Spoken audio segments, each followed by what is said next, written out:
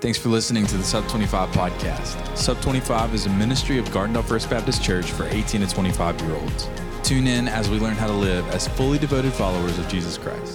So if you have your Bible, open up to Romans chapter 12. Romans chapter 12, that is where we're going to be. And as you find Romans chapter 12, it's hard for me to believe that I have been married for about 7.5 years. It's crazy. My wife is somewhere around here. She's with our youngest son, Haddon, and it's so crazy for me to think that I've been married for over 7 years. I absolutely love my wife, Angela. Many of you know her. If you haven't met her, meet her. I love her. She's so kind and compassionate and caring. She encourages me. I could not do what I do without her love and support. And so it's so crazy just for me to think about what God has taken us through and the fact that we've been married for so long. Well, one of the things that God has allowed us to do is we have the opportunity of meeting with couples that are engaged, and we do some premarital counseling. We met with a couple of weeks ago. We're meeting with another couple this week, and we like to have fun with this. We bring folks over to our house, and we ask some questions. We like for it to be discussion-oriented, and some of the questions that we ask them because we want these couples to begin to think about how they're going to do life together. And so one of the areas that we ask is related to the roles and the chores and the jobs that have to be done in the house. And so what we tell these couples is, okay, you take a piece of paper and you take a piece of paper. Don't look at each other's answers. You're going to write down the answer, and we start asking questions like this, like, who's going to clean the toilet? Or we say, who is going to vacuum?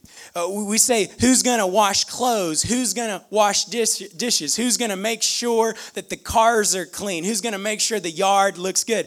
And we don't let them look at each other's answers. They have to write it down, and then we say, all right, what'd you put on there?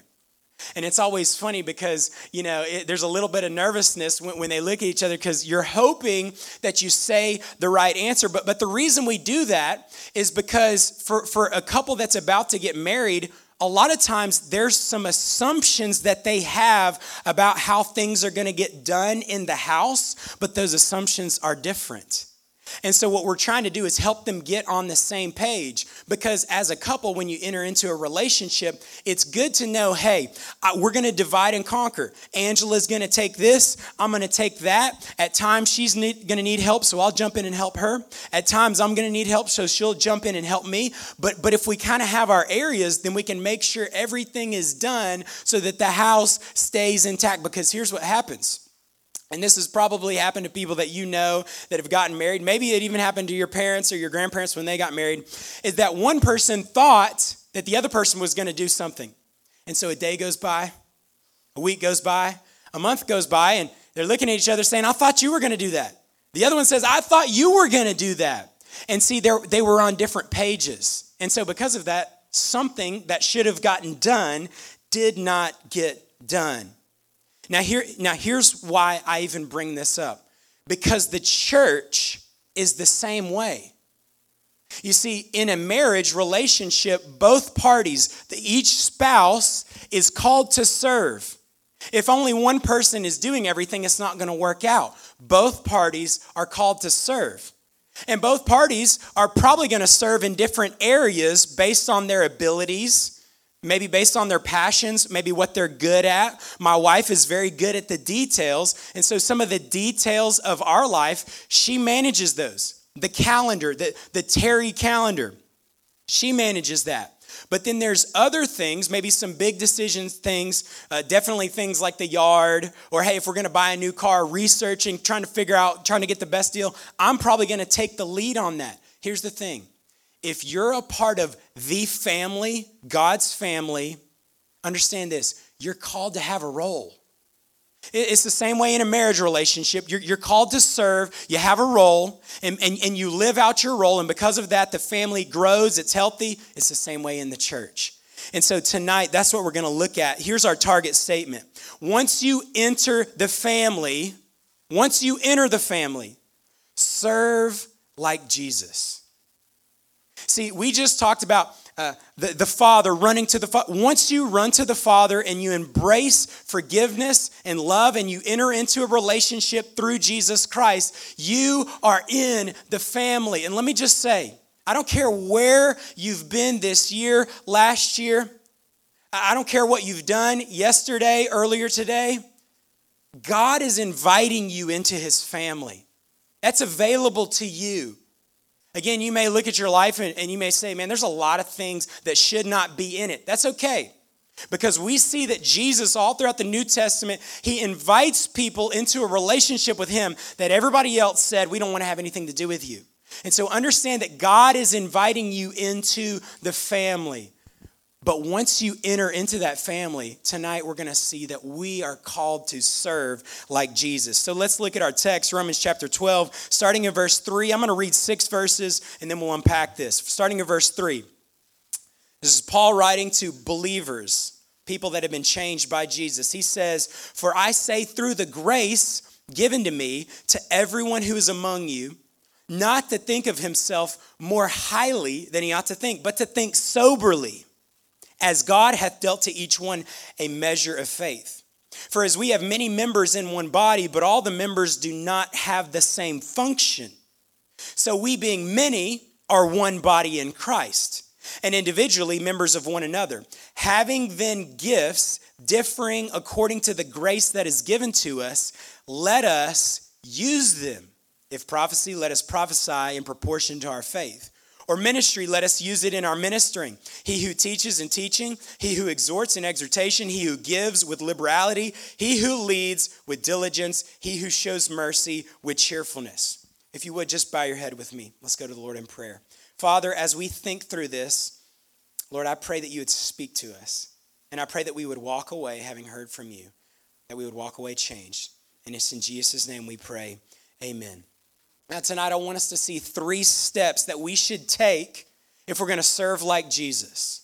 If we want to serve like Jesus, and again, this is really for those in the family, those who have experienced a relationship with Jesus Christ. They've experienced his grace, his mercy, his forgiveness. Once you've entered the family, if we were going to serve like Jesus, step 1, we have to pursue Christ-like humility. Christ-like humility. Look at what Paul said in verse 3. "For I say through the grace given to me, to everyone who's among you, not to think of himself more highly, proudfully, than he ought to think, but to think soberly or humbly, as God has dealt to each one a measure of faith." Don't miss this. Those that are in God's family are called to think a particular way. And listen, those that are Christians, if you've decided to trust in Jesus Christ, and honestly, even if you're trying to figure things out, your mind is a battlefield. That's what we see throughout the New Testament, that your mind is a war zone. And what Paul says here is that we're supposed to think a particular way. And this is why we would say we've got to be careful what we allow into our eyes and into our ears, because that enters into our mind and into our heart. And we understand that our mind and our heart is a war zone. It is a battlefield. Some of you today, there have been some very heavy, deep, dark things that have crossed through your mind. Things that you're battling with. Things that you're struggling with. It's a war zone. And so again, Paul is saying, hey, if you're going to serve like Jesus, you have to think a particular way. And listen, our society is plagued with all sorts of false ideas. And we see this all around us. And these false ideas, we see them on social media, we see them on TV, we see them on TV shows, in movies, and if we're not careful, those false ideas will enter our mind, and we'll begin to look at things with a wrong perspective. We'll look at our relationships with a false idea. We'll look at our job with a false idea. We'll look at school with a false idea. We'll look at success with a false idea. We'll look at ourself with a false idea. And it's all because we've allowed what the world has to say, it's entered into our mind. And this is why Paul says in Romans chapter 12, verse 2, he says, "Be not conformed to the world, but be transformed by the renewing of your mind."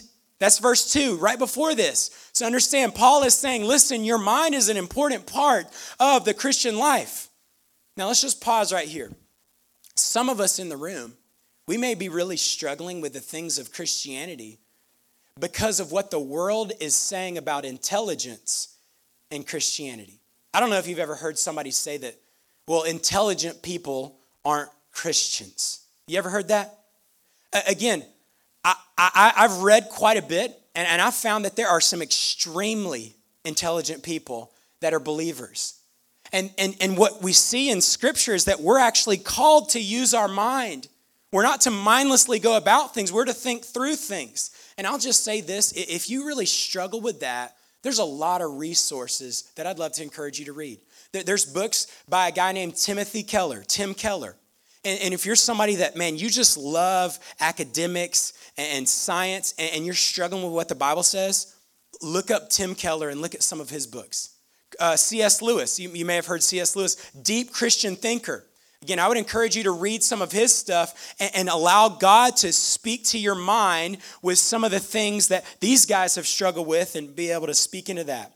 But Paul says in Romans chapter 12, verse 2, that we're to allow God to renew our minds. And then again in verse 3, he says that we with our mind are to think soberly. We're to have a humble mindset about us. See, don't miss this. Serving Jesus doesn't start with our hands. Doesn't start with our hands. It starts with our head. It starts with a mindset of humility. And if we want to back up even further, we could say it starts with the heart, a heart change. Romans chapter 1 through 11. That's what we see, that God allows you and I to have a heart exchange. We just got done singing about it. That when we experience His grace, His mercy, when we run to Him, we get to trade in an old dirty heart and He gives us a new one. We get to experience that. But we're called to apply our mind. Philippians chapter 2, verses 5 through 8, Paul writes this about Jesus. He says, let this mind be in you, which was also in Christ Jesus, who being in the form of God, did not consider it robbery to be equal with God, but made himself of no reputation. He lowered himself, taking on the form of a servant and coming in the likeness of men. And being found in appearance as a man, he humbled himself and became obedient to the point of death, even the death of the cross. See, if we want to serve like Jesus, it starts with having a humble mind, Christ-like humility. And don't miss this. Humility is not a sign of weakness. I would say it's a sign of strength. Sometimes our world would say that, hey, if you want people to know how great you are and the kind of leader that you can be, then, man, you need to let people know that. But what we see is that some of the greatest leaders that have ever existed, some that weren't even Christians, some of the greatest leaders, they were humble leaders. And we see that there's a biblical principle here that we would be humble. I love this quote. You've probably heard it. If serving is beneath you, then leading is beyond you. If serving is beneath you, then leading is beyond you. Some of us in the room, we want to be leaders. We want people to know us. We want to lead people. Well, what Jesus says is serve. Listen to what he says in Matthew chapter 20, verse 27 and 28. Jesus says, and whoever desires to be first among you, let him be your slave or your servant. Just as the Son of Man did not come to be served, but to serve and to give his life a ransom for many. If we want to serve like Jesus, we've got to take on a Christ-like humility. There's a man in our church. His name is Max. Now, some of you may know Max. Max is the guy that he bought a truck, a very expensive truck, so that he can carry a lot of heavy things so that he can go do disaster relief. He also bought this truck so that if there are needs in the church and somebody needs help transporting something, he has the truck for it.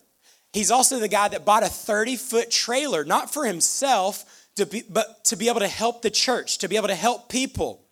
Let me tell you something else about Max. So we had our Christmas program. It was I think it was the second weekend of December. It was Friday night, Saturday night, and Sunday night. There was a lot of hours. There was a lot of time of preparation. Well, Max was in this program, and so he had to get there early. And this program had a little bit of acting. It had a lot of music, and so he had a lot of different parts. He was in the kids' part as King Herod, and then when the actual thing started, he had all kind of different roles. And the Christmas pageant, it went great. Well, here's the thing. When it's over, everybody's tired, everybody's hungry, everybody's wanting to go home. And so me and Angela and both of our kids, we were all in the program, and we're walking with our family out to the car. We're ready to get home. We're ready to get something to eat. And I see somebody directing traffic. Guess who it was? It was Max. So Max got here early, is in the program for 3 nights in a row. He's serving like crazy, and he's out here directing traffic. So he's one of the last guys to leave. When I think about that, I think about Christ-like humility. And I took a picture of him. I should have brought it with me. It's on my phone because I was like, I need to remember that. And there are people that need to see a picture of that. That here's a guy who says something needs to be done. That there's a job that needs to be done. He's capable of doing it, so he says, I'll do it. It's going to cost him some time, cost him some energy, might be a little hungry, dinner might be a little bit later, but he's going to do that. And I love that about Max. And some of you may know him, and you know exactly what I'm talking about. So if you want to serve like Jesus, pursue Christ-like humility. Number 2, step 2, recognize your God-given ability. Recognize your God-given ability. Look at verses 4 through 6. Paul says, for as we have many members in one body. Think about your body. There's a lot of different parts. You got fingers, arms, eyes, nose, ears. Me and Hudson, by the way, so he's 22 months. A lot of times, again, he's learning all kinds of new things. And so he'll say eyes, and he'll point to somebody's eyes, ears, he'll point to ears. All kind of different body parts. This is what Paul's saying. Think about a body. There's a lot in it. And those of you in anatomy or in some kind of health-related sciences, you know way more about the body than I do. I'm sticking with like fingers and arms and elbows. For as we have many members in one body, but all the members, don't miss this, but all the members do not have the same function. Now, what he did not say is that some have a function and some don't have a function. What he said is not everybody has the same function.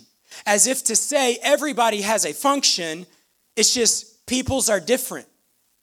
Verse 5, so we being many are one body in Christ, one family, if you will, and individually members of one another, having then gifts. So he's talking to believers, you're in the family, you have a gift, and then he goes on to say, these gifts are differing according to the grace that is given to us. Now let's pause right there. So again, in verse 4, Paul alludes to the fact that you have a function. You have a gift. You have a God-given ability. Again, we understand what Paul is saying here. He is saying, I believe that if he was standing right here, he would be saying, you have a gift. If you are in Christ, if you've been rescued, if you've been redeemed, if you've been forgiven, God has given you a gift. He's given you a role. He's given you a function. And it's different than the function that somebody else has that's sitting right next to you. It's not the same. It's different. It looks different. Some of us, we would get jealous because of somebody else's gift, and we don't even realize God has given me a gift specifically for me to be used for him, for his glory. And this is not the only time we see Paul talking about gifts that God gives to his children. Ephesians 4, verses 11 and 12, Paul writes, and he himself gave some to be apostles, some prophets, some evangelists, some pastors and teachers for the equipping of the saints, for the work of the ministry, for the edifying of the body. God has given you a gift, but the gift is not for you. God has given you a gift, but the gift is to be used for others' benefit. God has given you a gift so that you could use that gift in the body of Christ to help others, to edify others, to bring glory to God. 1 Corinthians chapter 12, verses 4 through 11. Hang tight. This is a long passage. There are diversities of gifts, but the same Spirit. So again, if we were to go around the room and if we were to say, hey, God has given you this gift, we would see that there are all kinds of gifts. All kinds of gifts.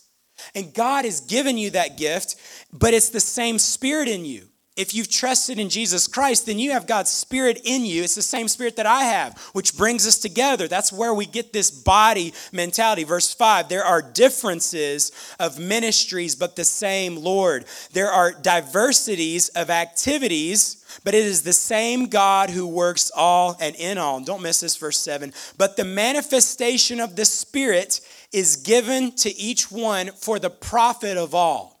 So the gift has been given to you. You have a gift, but it's for the profit of everybody else. And so if you're in the family, if you've gone from death to life because of Jesus Christ, because you recognize that you are sinful, you've experienced salvation, understand you have a God-given gift. Now you may be sitting there thinking, I don't know if I have a gift. If you're a believer, you do. You may have multiple of them. Just because you don't know what it is doesn't mean that you don't have one. As we walk with the Lord, as we talk with other believers, as we talk to mentors and others that are in our life, other people can speak into us. This may have happened to you before where somebody has made a comment to you and they said, you know what? I don't know if anybody's ever told you this, but you are really good at blank. For instance, some of you are really, really good at having a conversation with anybody. Raise your hand if that's you. Raise your hand if that's you. It's where you could just talk to anybody. I see those hands. And I would say this, that is a gift that God has given you. Now, how many of you would just be honest and say, I struggle with those kind of conversations? Like, it's hard. That's okay. God has made us differently. But sometimes what we have to do is we have to invite people into our life and say, I need you to help me figure out how God has gifted me. There are leaders in the back that would love to sit down with you over coffee or a meal or hang out and say, hey, let's talk about what God's doing in your life. And let's figure out how he has wired you for his glory. Again, God has given you a gift. You may not realize it, but you have it. The other thing is this. Sometimes we don't understand what gifts we have until we just start serving. Some of us, we may be over here waiting because we don't know what gift God has given us, and so we don't do anything. But in reality, just start walking. When God gives you an opportunity, start taking that opportunity and see, hey, is this something that God has gifted me to do? And the only way that we find out is if we do it. Some of you are amazing at sharing the gospel with people, but you've never tried, and so you don't realize that you have that gift. Some of us, fear has kept us from doing that. Fear has kept us from talking to somebody about Jesus, but God has supernaturally wired you to where you are really good at doing that. See, some of you in this room potentially could be the greatest preachers that have ever preached before, but until you take a step of faith and say, Lord, is this an area that you've gifted me with? Some of you, behind the scenes workers, you can work with your hands and you can make all kinds of crazy things. We see in the Old Testament where God supernaturally gifted people to work on the tabernacle and on the temple. Amazing passage. Some of you, and he's not gifted me, some of you, he has gifted you to work with your hands to make things. You're really good with your hands, putting things together, taking them apart. I can take them apart. Putting it together is a different story. Again, don't miss this. You have a God-given ability. You just got to figure out what it is. Prayer, scripture reading, getting in the body, talking with other people. That's how you figure it out. Anybody have a favorite TV show? Just name it. What's your favorite TV show? Good. All right. Parks and Rec. Anybody like Parks and Rec? The Office. What else? Somebody else watch something? Grey's Anatomy. We got all kinds of shows. Anybody on the Netflix thing, like you're a Netflixer? Anybody Disney Plus people? Anybody Disney Plus? Mandalorian? Yeah? Loved that. Okay, well, here's the thing. Having 2 kids under the age of 2, some of our TV watching world is in a whole different arena. And let me just name a few of those shows. Mickey Mouse Clubhouse. I didn't hear anybody say Mickey Mouse Clubhouse. Mickey Mouse Clubhouse. Puppy Dog Pals. Paw Patrol. Again, maybe you've heard of these things. Hudson has a little book, and it has buttons, and you can click it. It makes all these noises. And it is a Paw Patrol book. All right? It's a Paw Patrol book. Now, just hang tight with me. So, I don't know if you're familiar with the Paw Patrol, but here's what the Paw Patrol is. It's a group of puppies, and they all have a special skill set. Some of them are really good at rescuing things or people from water. Some of them are really good at picking up heavy things. They go on these rescue missions, and depending on the puppy, depends on who leads out and gets it accomplished. But they all work together for the same goal. See where I'm going here? See where I'm going? You have a specialty. You have an ability, a God-given ability, and God wants you to use it because he wired you that way. And the way he wired you, he didn't wire me. So I can't do what you're supposed to do. And if I try, it may get done, but it may look really, really bad. There's a joke on our staff because it was my turn to feed this group of men. And they said, hey, can you provide the refreshments? Like, I got you covered. So about 2 hours before, I go to Walmart and I buy a bunch of stuff and I just lay it out on a table and I just open it up. I'm like, I did it. And they make fun of me because I didn't make it look pretty. And I will never live it down. But some of you have the ability to take cookies out of a container and make them look really nice on a table. I can't do that. I just leave them in the box and people don't eat them. But you take them out, make them look nice, and they all get eaten. You've been wired differently than I have. You have a God-given gift. Step number 3. So the last step that we need to take if we're going to serve like Jesus is we need to demonstrate kingdom-minded availability. Now, this is crucial. This is absolutely crucial. Kingdom-minded availability. Look at verses 6 through 8. Paul says, having then gifts. We've already said you have a gift. All right, we've already talked about a humble mindset. Having then gifts differing according to the grace that is given to us, let us use them. Use the gifts. If prophecy, let us prophesy. So he's saying, okay, you have the gift, use it. He goes on to say, or ministry, let us use it in our ministering. He who teaches in teaching. He who exhorts in exhortation. Let me just pause right here. Some of you are amazing at encouraging people. And some of you are terrible at that. Am I right? Again, this idea of exhortation falls into that category. And you might have thought, I didn't know encouraging was an actual gift that God may have given me. Yes. Some of you are some of the best encouragers. And again, until you take that step and encourage people, the gift doesn't get used. He who exhorts in exhortation, he who gives with liberality. Some of you will give the shirt off your back. If you have $2, you'll figure a way to give $3. That is just a gift that you have. And then some of you, you're always asking people to pay for your meal, and if you could have $1. Again, we're wired differently. Some of you go to a restaurant and you're like, I'm going to wait and see what everybody else orders, and if they have a little bit extra, I'm going to take some of theirs. Again, I had a friend like that. He was always mooching off everybody else. We're wired differently. But here's what Paul is saying. If I could paraphrase this whole thing in verses 6 through 8, Paul is saying this: use your gift. Use it. It's this idea of having a kingdom-minded availability where you say, okay, I'm going to have a Christ-like humility about myself. And I'm going to recognize that God has gifted me, that I am, again, I'm special in God's eyes, yes, because I'm redeemed, I'm a part of the family, but I've been gifted so that I could bring him glory. I've been gifted so that I could bring him glory by edifying others, by encouraging others, by me doing my part so that the church could be healthy, so that it could grow. And if we get real practical and I look around this room, like, my gift is not to play this red piano here. That's not my gift. My gift, again, is not to run the soundboard in the back. I can move the fader up and down. That's about it. Again, there are so many things in this room. Some of you set up these chairs. Afterwards, we're having some tacos, some nachos. Some of that has been set up. It took people doing that. People that said, hey, I'll use my gift. And we could broaden that to where some of you would say, well, I've made time to serve. God has given me multiple gifts, one of those being the gift of energy and a strong back. And so I'm going to carry some tables and some chairs and get it set up. But what Paul is saying is use your gift.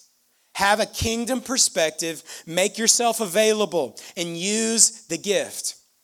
But let me just step on some toes. I'm sorry here. I've got to step on some toes every now and then.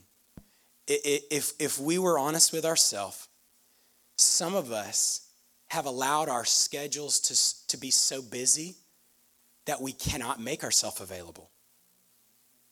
We've allowed so many things into our life. They're packed full. And you start thinking about everything that you're doing. And these may be good things. But in saying yes to all the good things, we had to say no to some great things. We've not made space so that we can make ourselves available to the Lord. And what we have to do is we have to build in that time. We have to sacrifice some. To some of us, it may be, I'm going to get up a little bit earlier. Instead of sleeping for 13 hours, I'm going to sleep for 12. Some of you that like to sleep a lot.